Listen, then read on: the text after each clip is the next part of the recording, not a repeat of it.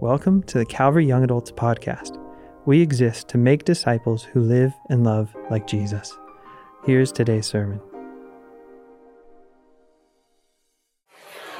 Well, good evening. Good evening. Good evening. Good evening. It is good to be with you guys tonight. And my name is Shawn, and I'm one of the pastors here at Calvary. And I love coming to be with you guys on a Thursday night. And I've been looking forward to this all week.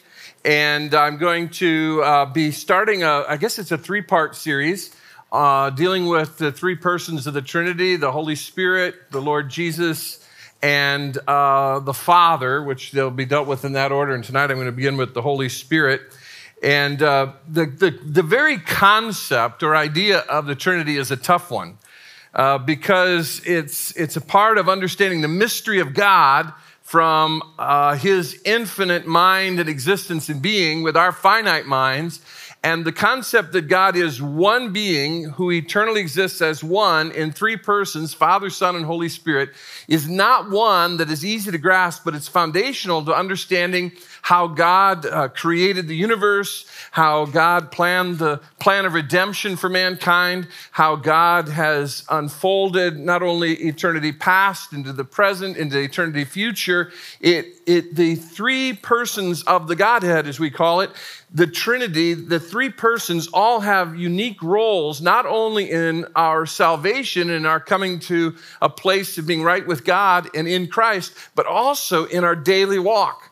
And so we're going to be talking about the Trinity. Now, the Trinity has at its basic root the idea that there is one God. Now, our Hindu friends have many gods. Our Jewish and Muslim friends believe there is one God. They're monotheists as we are.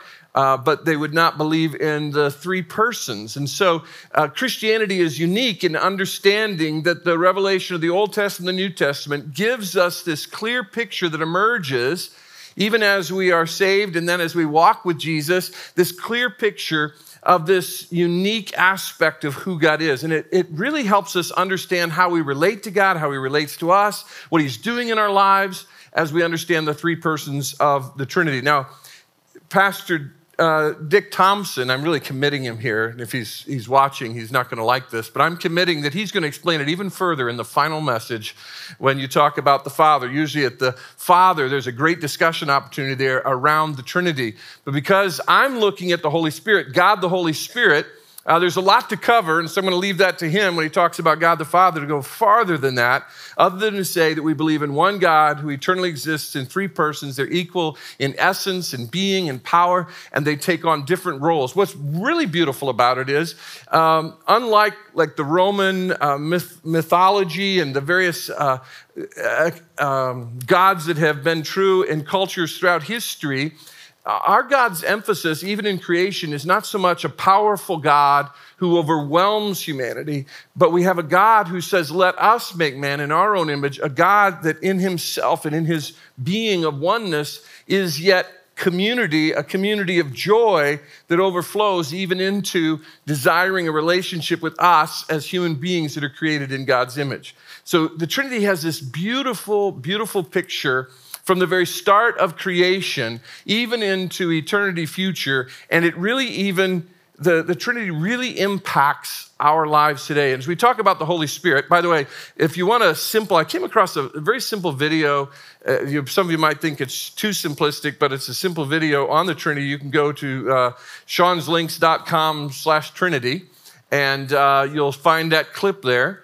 I use shawnslinks.com to add different connections for folks when I'm teaching or leading. And so you can go there at a point later and find a great simple, I think it's about a 5-minute video by Pastor Sam Albury of Emmanuel Church in Nashville, Tennessee, who explains, I think in a very concise way and a clear way, the Trinity and looks at it from a number of scriptures. But I want to talk about God the Holy Spirit. I think perhaps God the Holy Spirit is the most misunderstood of the three persons of the Father, Son, and Holy Spirit. Some people think of the Holy Spirit as like the Force in Star Wars, that he is just this energy, just this essence. He is the very word spirit that's used even in the Old King James. In Old English, it was translated ghost. The concept is he is spirit, but it has its root. Even in the Hebrew word in the Old Testament, it speaks of breath. Even Jesus, with his disciples in the upper room, he breathed on them and he said, as I breathe on you, I am sending you the one who is ultimately going to come upon you. The Spirit. And so the Holy Spirit has this unique role throughout the course of scriptural history and even into our lives today. You open up to Genesis 1. The Spirit of God is mentioned in Genesis 1:2. He is there at creation when yet it is unformed, and he is moving over that which is yet to be formed in God's creation. Throughout the Old Testament, we see characters like David and Saul and others where the Holy Spirit would come upon them. Samson, the great strong man of Scripture, the Holy Spirit would come upon them to do mighty works through them, and then the Holy Spirit at times would depart from them, and he would come upon them and leave them. Then Jesus comes, the embodiment of God, God the Son in human flesh, and as his ministry begins, we read in several of the Gospels this great story of how Jesus wants to identify with John the Baptist's message that indeed Jesus is the Messiah who's been sent by God. And so Jesus is baptized to agree with that message. And at his baptism, a voice from heaven says, "This is my beloved Son in whom I'm well pleased." And as that voice comes, a dove descends representing the Spirit. And so at the initiation of Jesus' public ministry, we see the voice of the Father. We hear the voice of the Father in the text. And we see the Son beginning this ministry on earth, a public ministry on earth that would end in his death, burial, and resurrection and ultimate ascension. And we see the Holy Spirit descending upon him. Even in Jesus' ministry, he relies on the Spirit of God to empower him. And so we see the Spirit in Jesus' life. And then as Jesus is with his disciples and they're saying, is it time for the end? Is your kingdom coming? Are you making the new creation? Are you going to set everything right?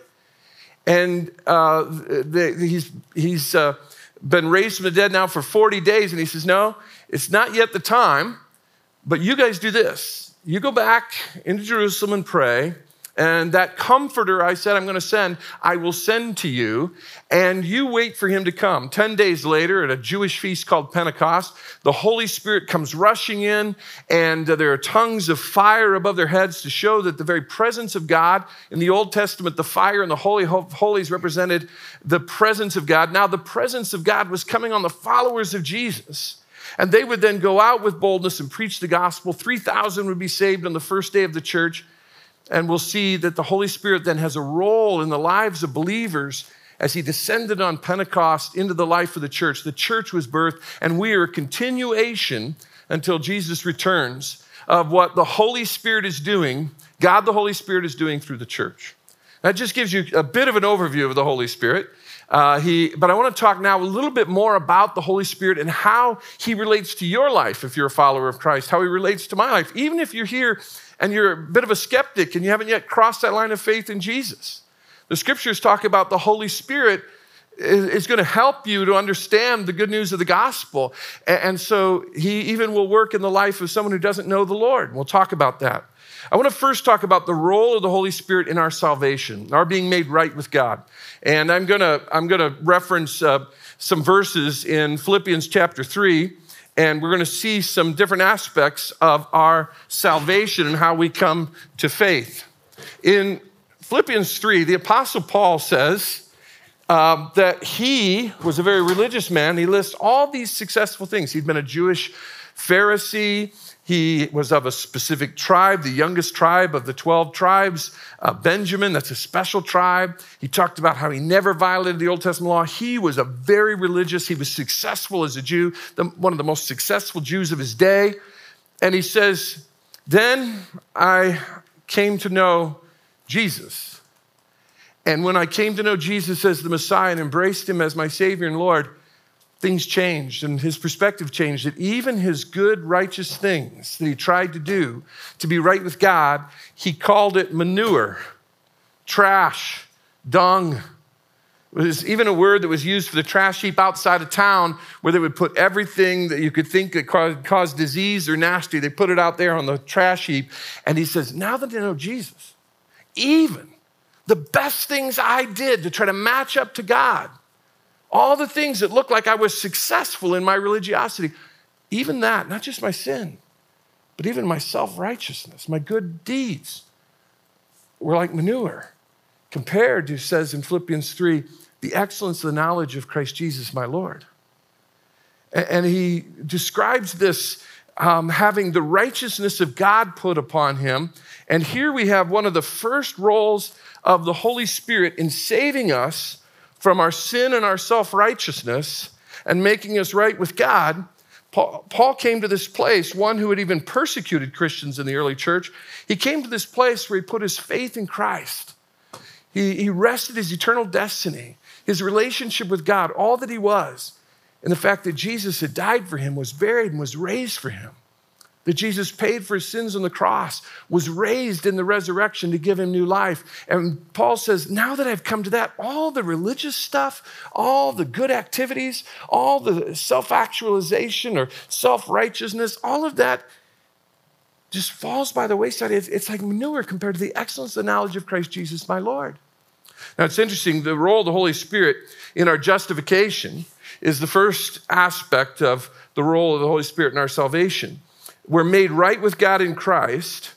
We're saved from the penalty of sin. In this condition, we're all born in the trash heap of sin and self-righteousness, with our backs to God. Because of the sin of Adam and Eve, we're all born sinners before a holy and righteous God. And so Paul has a good description even of our self-righteousness, our attempt to do good things to measure up to God, outweigh our good and our bad, so maybe God will accept us. That's not how we're made right with God. And Paul's acknowledging that in Philippians 3, and he says, now I have this excellent knowledge. I'm right with God.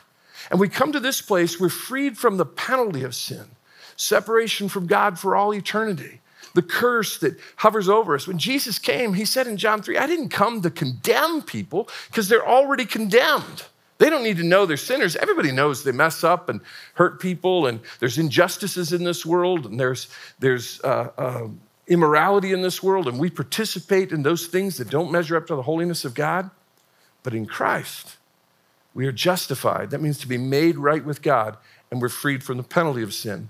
We read in Titus 3, 5, and 7 about the Holy Spirit's part in this. He saved us, not because of righteous things we had done, but because of his mercy, he saved us through the washing of rebirth and renewal of the Holy Spirit, whom he poured out on us generously through Jesus Christ our Savior, so that having been justified by his grace, we might become heirs, having the hope of eternal life. He says he saved us through the washing of rebirth and renewal by the Holy Spirit. When Paul put his faith in Jesus Christ, when I put my faith in Jesus Christ, I started here too, like Paul. And my own sin and self-righteousness does not make me right with God.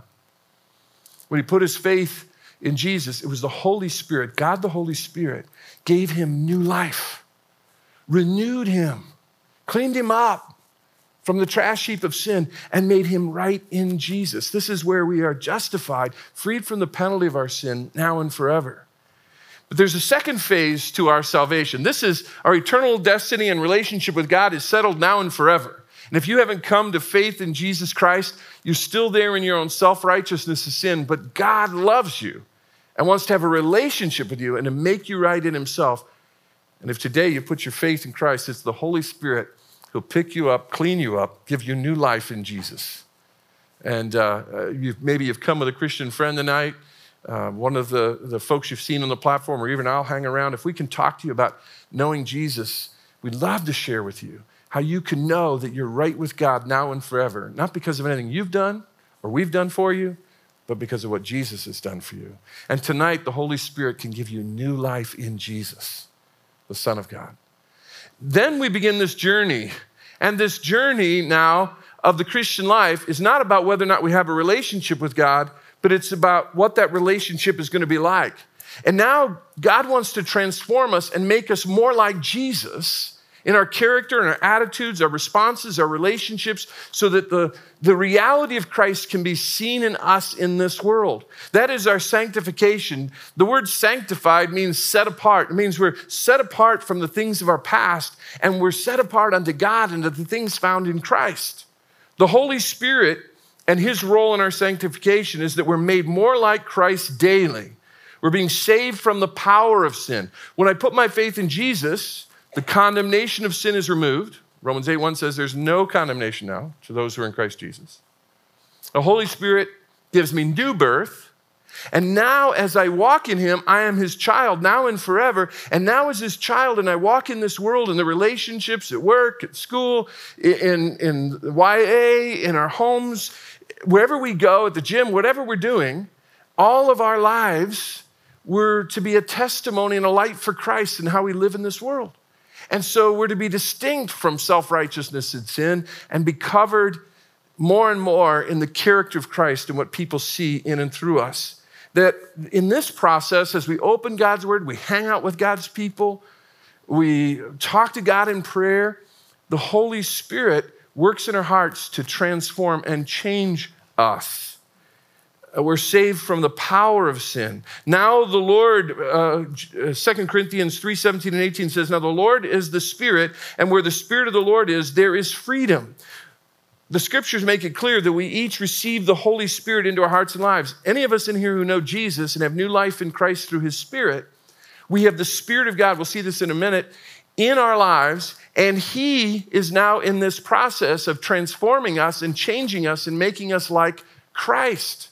And there is great freedom that the Spirit gives us in living our lives full on for Jesus today. And we all, with unveiled face, beholding the glory of the Lord, are being transformed into the same image from one degree of glory to another. For this comes from the Lord, who is the Spirit. As I spend time in God's word, as I worship with God's family, as I'm worshiping with you tonight, as people speak into my life and my small group, the group that Leslie and I, my wife and I are a part of, and as God speaks into our lives, it's the Holy Spirit who is changing me from one glory, one stage of Christ's likeness to another. Now, in this Christian walk, by the way, this is 3 steps forward and sometimes 2 steps back, 3 steps forward, 2 steps back. But do you notice the direction I'm heading? Some people think, well, this is going to be this life that's just perfect. I'll never slip up. I'll never mess up. If I do, God gives up on me. No, from this point forward, you were sealed in Christ, and we'll see in a moment, you're sealed with the Holy Spirit's presence in your life. He indwells you. But this is where we get to know him. How many of you grew up in some kind of church in your life in some way, or congregation of faith? Okay, some of you didn't. I see some of you did. Sometimes when we grow up around the things of Christianity, we know a lot about God, but we don't know God. There was a guy in high school, and he was a senior, and he knew that the school year was the last school year. Their high school friends would all be together, and he had, for a couple of years, seen this girl, Vicky, and he just thought she was everything. She was cute. She was sweet. I mean, his knees wobbled when she just even looked in his direction, and he just thinks, I've got to ask her out. I've got to ask her out. So he asks her out, takes her on a date. He went to the same place that Les and I went for our first date, the Golden Arches of McDonald's.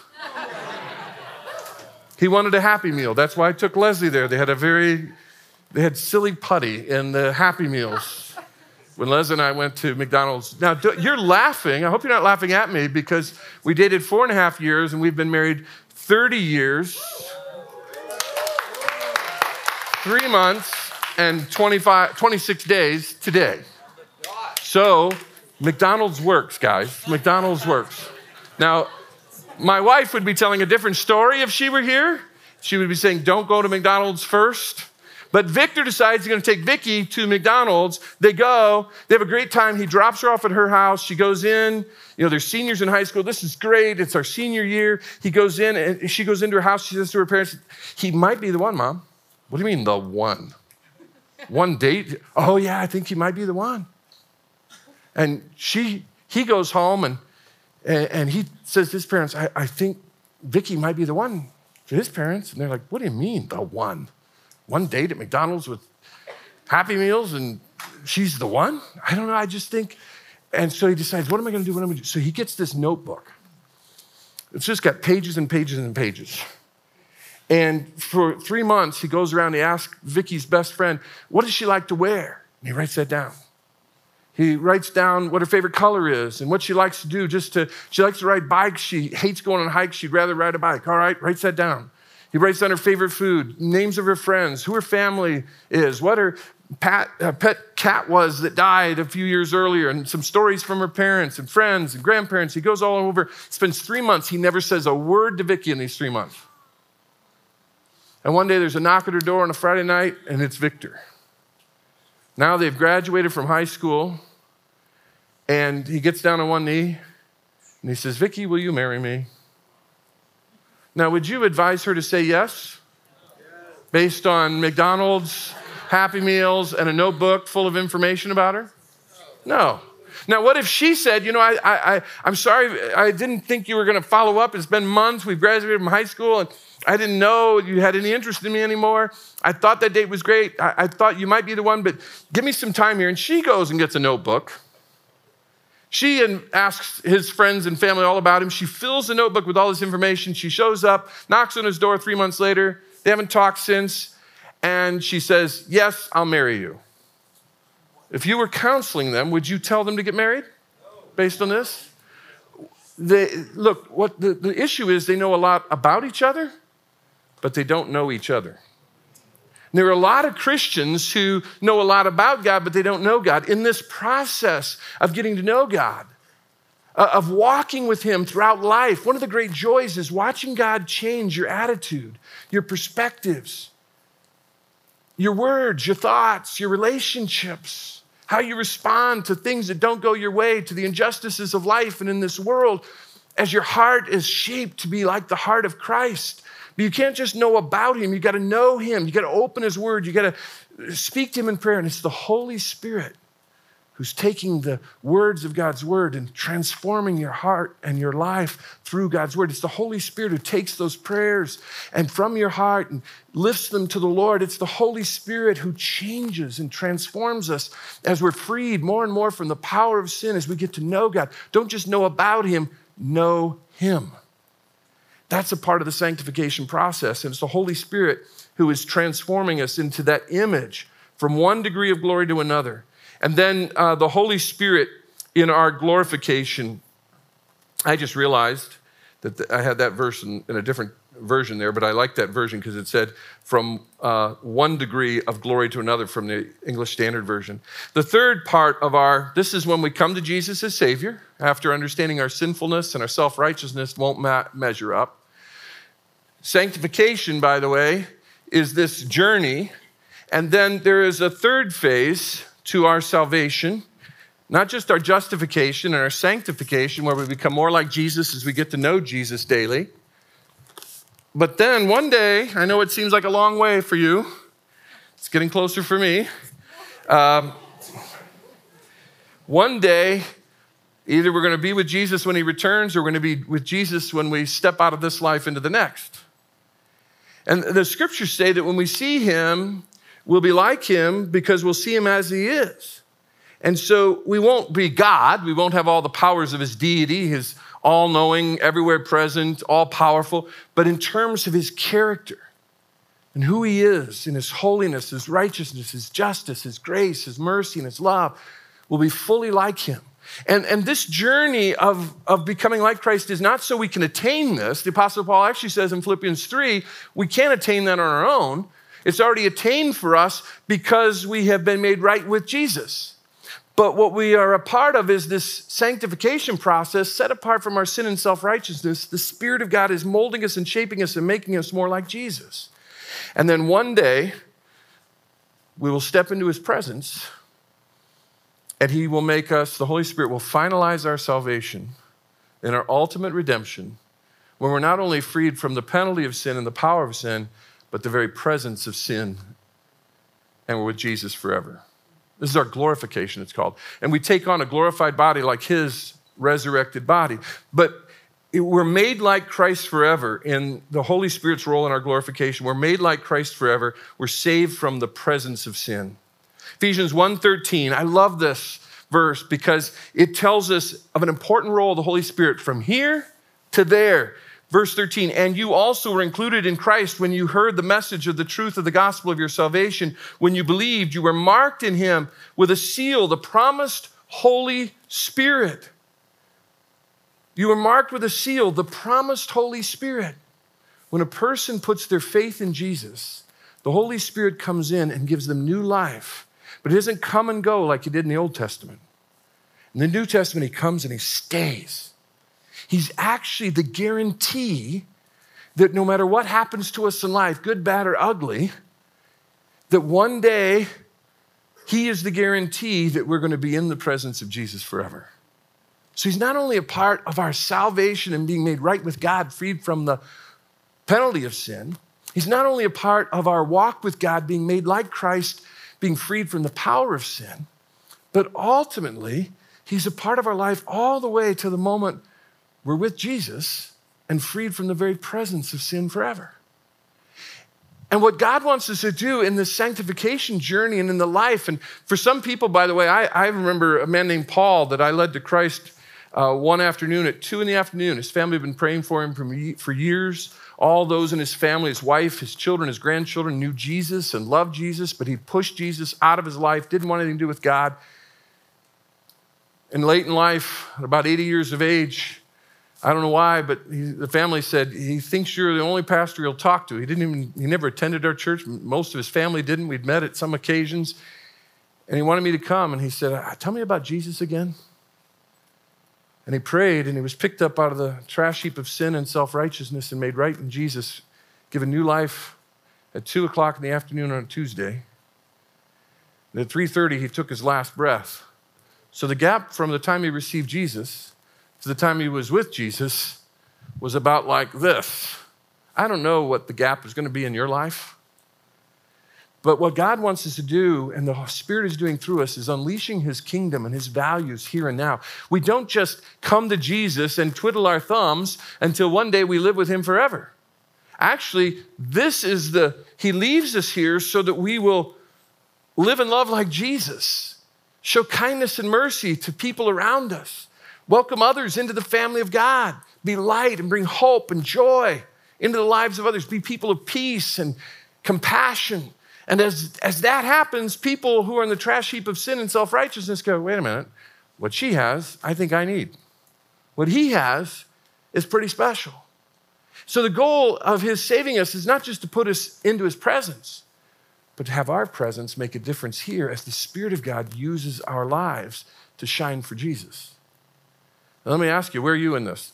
Very few of you look like you're here to me. You're not in heaven.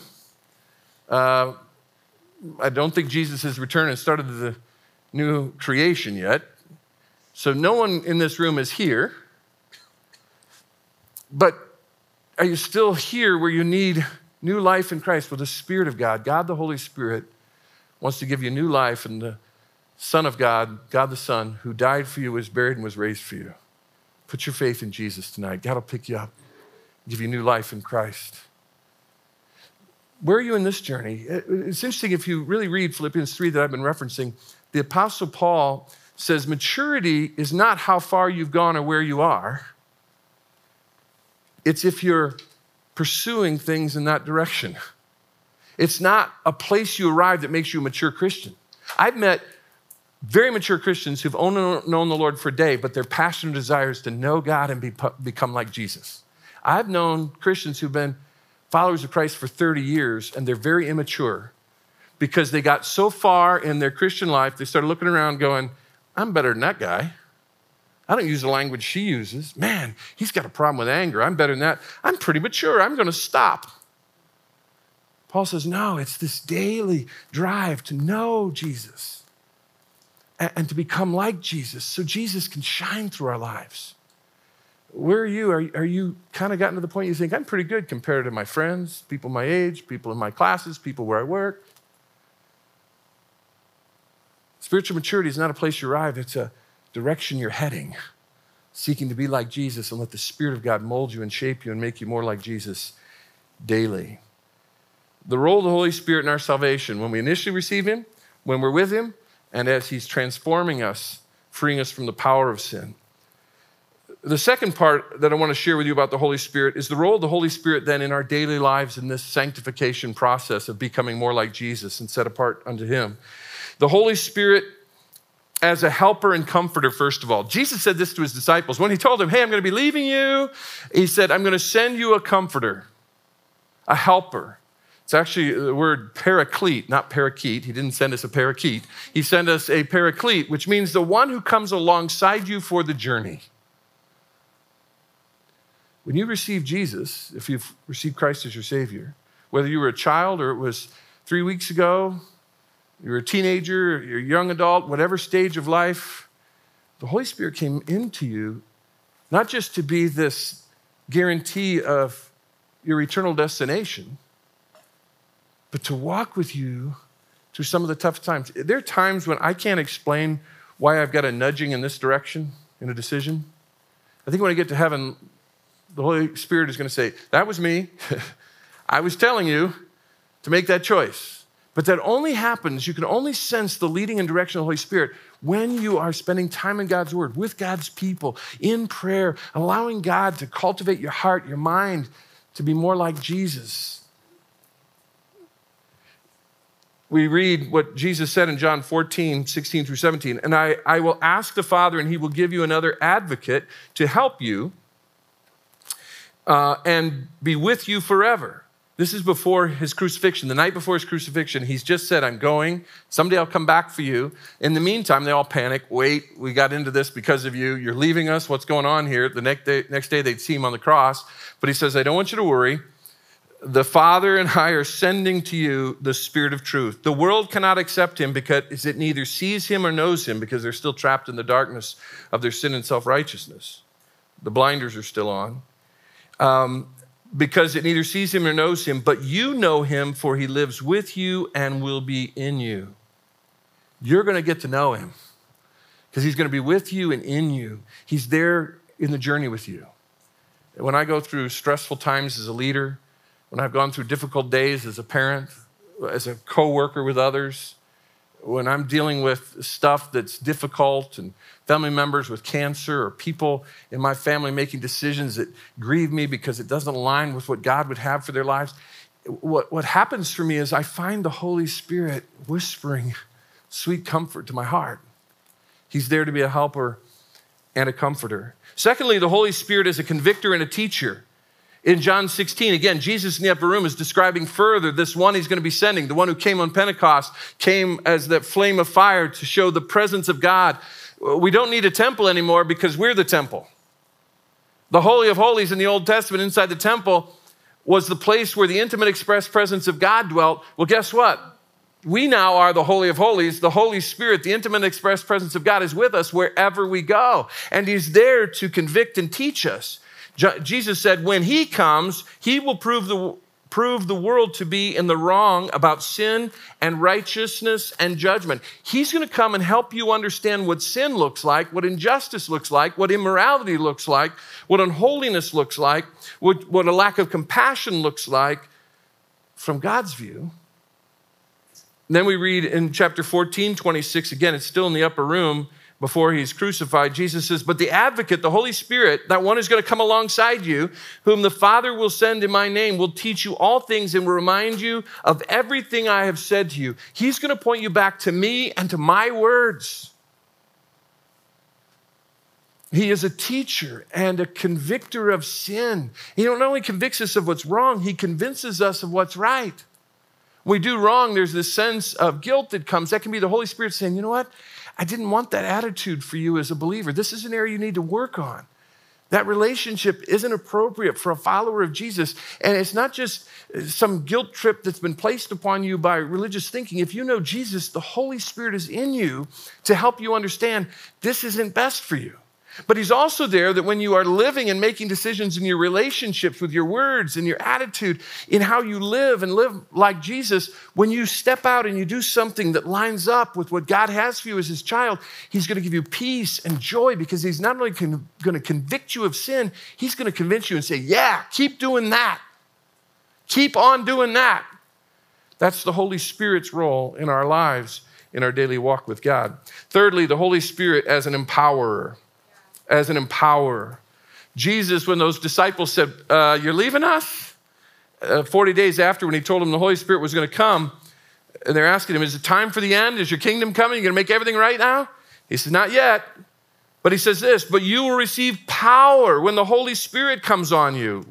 which would happen 10 days later on Pentecost. And you will be witnesses in Jerusalem, my witnesses in Jerusalem, and all Judea and Samaria, and the ends of the earth.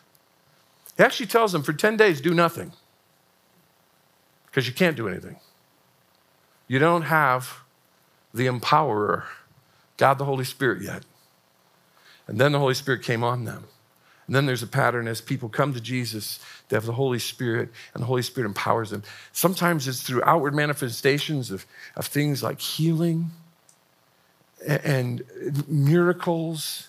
And often God is doing that to confirm to others signs that indeed God is at work. But often his empowering is an internal transformation that's taking place to give us courage in places we didn't have courage before. He gives us gifts to serve, as 1 Corinthians 12, 13, and 14 talk about. It's the Spirit of God who gives us abilities to serve in using our spiritual gifts, our natural abilities, and our experiences to bless the body of Christ, to reach others for Jesus. He is the empowerer. This week I spoke last night in the New Testament overview course I'm teaching.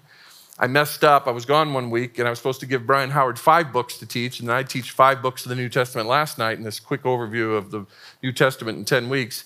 I messed up, and I gave him 3 books. I always make it lighter on him. I don't know why I don't make it harder on him. But I gave him 3 books, and that left me with 7 books last night. So in the last few days, I wrote 16 pages of notes for that class. Then I'm speaking to you, and then I'm teaching this weekend, and then people's lives seem to get in the way at times in just regular life, in my life. But there are times when I'm so embarrassed that I'm not prepared to teach or preach or to lead. And I think, oh man, I really wanted to be. I was trying to be. Something happened. Somebody had a crisis in their life. Something went on in the church and needed my attention as a shepherd. And those times are some of the sweetest times because the Spirit of God meets me. And all of a sudden it's like, yeah, a bunch of stuff came together and I really didn't have all the time I needed to properly prepare and be ready and pray through and study and think and dream and sense what God would have me to give those I'm talking to. But all of a sudden I realized when I sit down, where did that come from? Now that doesn't mean, though, I caution you, don't walk into something where you've committed to serve and do something and you were supposed to prepare in some way. Don't show up unprepared. Don't say, I'll just wing this. The Spirit will do something through me. Because sometimes then he says, okay, try that approach. Don't rely on me before you get there and see what happens. It's a both and, not an either or. But I'll tell you, in some of my weakest moments, in the moments I just don't have an answer for the person crying, talking to me in the lobby or in my office or in the hallway over a crisis in their lives, the loss of a child, the death of a spouse, the loss of a job that was their dream job, and we're talking, and I don't have words. Stuff comes out, and I don't know where it comes from. But I know the Holy Spirit's going to say, yeah. One day he's going to say, Shawn, those words that day in the lobby when that woman was crying, you didn't know what to say, and all of a sudden you said a sentence, and later she sent you a note thanking you for that exact sentence. That was my sentence. I empowered you in that moment. I empowered you in that moment. He's the empowerer. He gives us the power to take what is the message of Jesus to the ends of the earth. Fourthly, the Holy Spirit as a transformer. By the way, I did prepare for today. If I left you with the impression I'm not prepared and I'm winging it, I'm not winging it. I've prayed and I've relied on the Spirit in preparation, and hopefully the Spirit of God is using me in communicating. But the Holy Spirit is the transformer. We talked about that a lot when I talked about the sanctification, the daily walk with Jesus. He's the one who transforms us into the image of Christ from one stage of looking like Jesus to the next stage. A lot of people will say to me, I could tell the Spirit of God was present in him because he had his hands way high in worship. And I'll say, well, there's nowhere in Scripture it says that's the evidence of the Holy Spirit in your life. Or I could tell that when that person was preaching, I used to have when I was in college, there was a friend who already envisioned himself as this perfect preacher, and he would go to these little churches and preach, and he'd put posters in our dormitory of him with his Bible. I have my Bible on my iPad, but he'd have an open Bible, and he'd have his glasses like this, and below him would be, come here, preacher so-and-so. You can see he has the Spirit. This is the Spirit? We have all kinds of ways we think that the Spirit shows up and is evidenced in our life to others. But look what the scriptures say is the fruit of the Spirit. Galatians 5:22 and 23. Right after talking about the works of the flesh, the selfishness of our lives, the things we do just to please ourselves, the pride, the greed, the lust that often drives our lives. How do you know that what's showing up in your life is actually from God the Holy Spirit as a follower of Christ as you're being transformed? Here it is. But the fruit of the Spirit is love, joy, peace, forbearance, kindness, goodness, faithfulness, gentleness, and self-control. Against such things there is no law. You know, as a guy, I hate to say it, now in my late 50s, I just wish I could apologize for the generation in which you're growing up. The division in our country, the division in churches, and people are saying the louder you scream on the right and the left, the louder you scream about things, the more proof you are godly. Baloney. Now, we should stand for injustices and immorality. We should have convictions and compassion. We should live in grace and truth. But notice when the Holy Spirit of God has control of you, people are going to say, there's a loving person. There's a patient person. And I think even more right now, our world needs to see the fruit of the Spirit in the followers of Christ. We can even discuss tough topics, but we can do it with grace and love. Again, look at this list. Joy. Oh, our world needs joy. I've had to get off social media. People, ask me to make statements on things going on in the world on my social media and stuff. I opened it the other day and I was disappointed I opened it. Now, I know social media is very important in our world, and I don't want to be some guy who buries my head in the sand, but can I just encourage you to be careful with letting social media be the only thing that feeds you? Because it can give you a warped view of the world. What was the name of that documentary you're probably too young to remember this. It was like 4 or 5 years ago. It was on Netflix, Social Dilemma. That thing tells you that they're just feeding your biases and making you angry so they can sell things. We need to feed on good things. We need the Spirit of God to shine in us. And as we walk with God, it is the Spirit of God who's going to be changing where there are pockets of hate, resentment, bitterness into love. It is the Spirit of God who's going to take that impatience and where you just aren't willing to put up with something or someone at work. It's the Spirit of God who's going to give you the forbearance and the patience. It's the Spirit of God when someone has wronged you. It's going to help you to be kind to them because Jesus was kind to you. It's the Spirit of God who in a world that's filled with evil and hatred and division and strife, and it's even crept into the church and the attitudes, especially in my generation, I think, and above at times, that it's the Spirit of God who's going to teach you what it looks like to demonstrate goodness. It's the Spirit of God in a world where people's word is no longer good. They're going to teach you what faithfulness looks like in relationships and friendships and in the church and in your career, your jobs, your education. It's the Spirit of God that when you're driven by your lusts or your greed or your pride or your arrogance, it's the Spirit of God that's going to tamp that down and say, no, you need some self-control here. You can't do that. This isn't behavior modification we're talking about here. This isn't me trying to be a better person. This is not me getting a rubber band and snapping myself every time I think wrong. It's about the Holy Spirit. As we feed on the Word of God, we hang out with God's people, we worship God, we let voices of Christian brothers and sisters speak into our lives, we look to God in prayer and fasting, and we're in this process, in this journey. It's the Spirit of God who is the transformer of our lives. And look at these qualities. The fruit of the Spirit, they're the characteristics of Christ himself. Love, joy, peace, forbearance, kindness, goodness, faithfulness, gentleness, and self-control. I like how he says, against such things there are no law, because there are some laws against pride, greed, and lust in the scriptures, some rules about that. things that will help us to be healthy. But these things are things of freedom and health and vitality. And if you want to flourish in this life and you want to spread God's kingdom as you go, it's these qualities that the Holy Spirit brings out in you as you walk with him.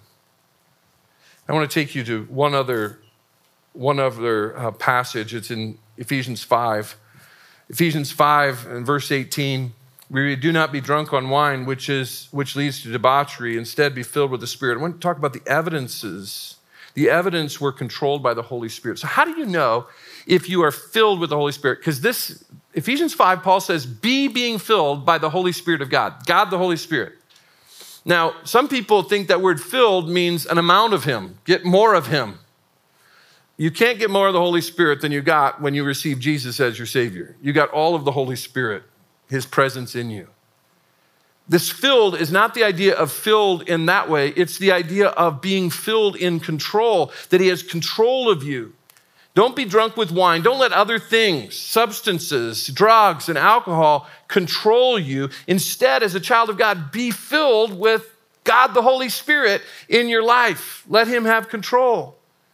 And then he says, by the way, that being filled, it's a passive. So it's a command that says, be being filled. Well, how do you be being filled? Be being controlled by the Holy Spirit. How are you going to be being controlled by the Holy Spirit? It's you yielding yourself and saying, God, I want you to move through me and in me today so that love, joy, peace, forbearance, self-control, gentleness, goodness, faithfulness, that peace, that all comes out in me as you're controlling me. Others will see that. May your Holy Spirit have control of my heart and mind today. Every morning as I close my own morning prayer with the Lord, I just say, may the Holy Spirit control my words, my thoughts, my actions, my attitudes today so that Jesus can be seen in me. So how do you know if you're controlled, filled by the Holy Spirit? Well, I said let's say this is me. I'm very bright. This is me, this glove. My hand is the Holy Spirit. The moment I come to Jesus as my Savior and I'm given new life, that new life is the Spirit of God, the breath of God himself. The Holy Spirit brings new life. I have the Holy Spirit.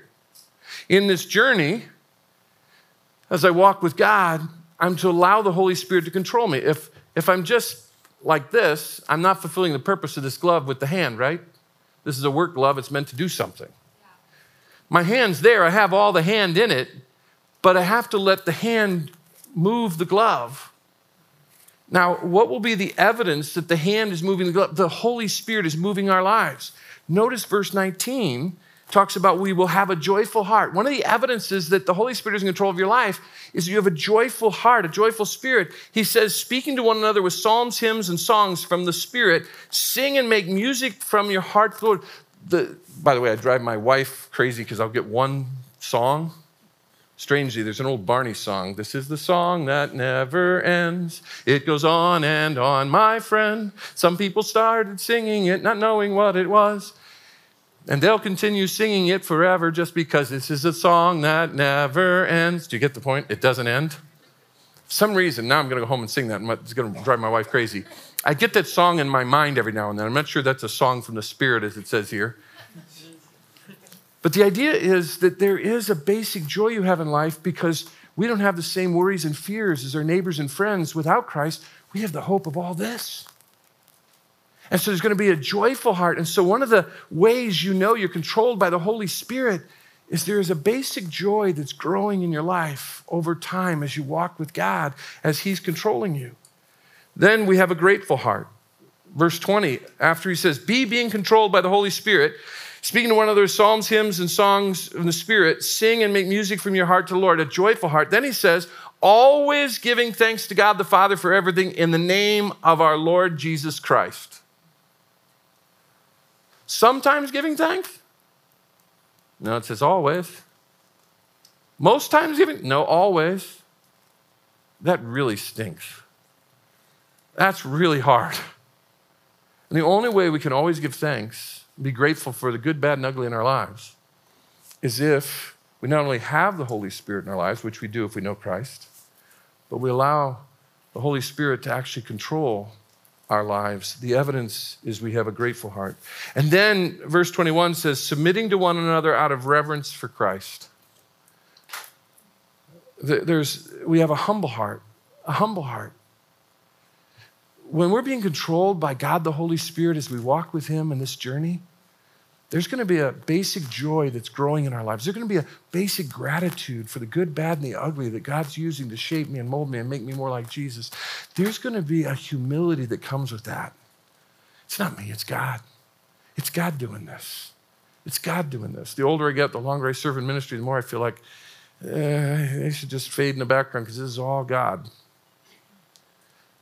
There's a humility that comes and grows as we allow the Holy Spirit to control our lives. It's interesting then, from then forward, he talks about how husbands and wives submit to one another. Then he talks about how children and parents submit to one another, how bosses and employees submit to one another.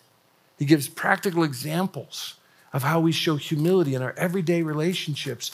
But that is only possible in all those relationships he describes. It all goes back to being controlled by the Spirit of God. Being controlled by the Spirit of God.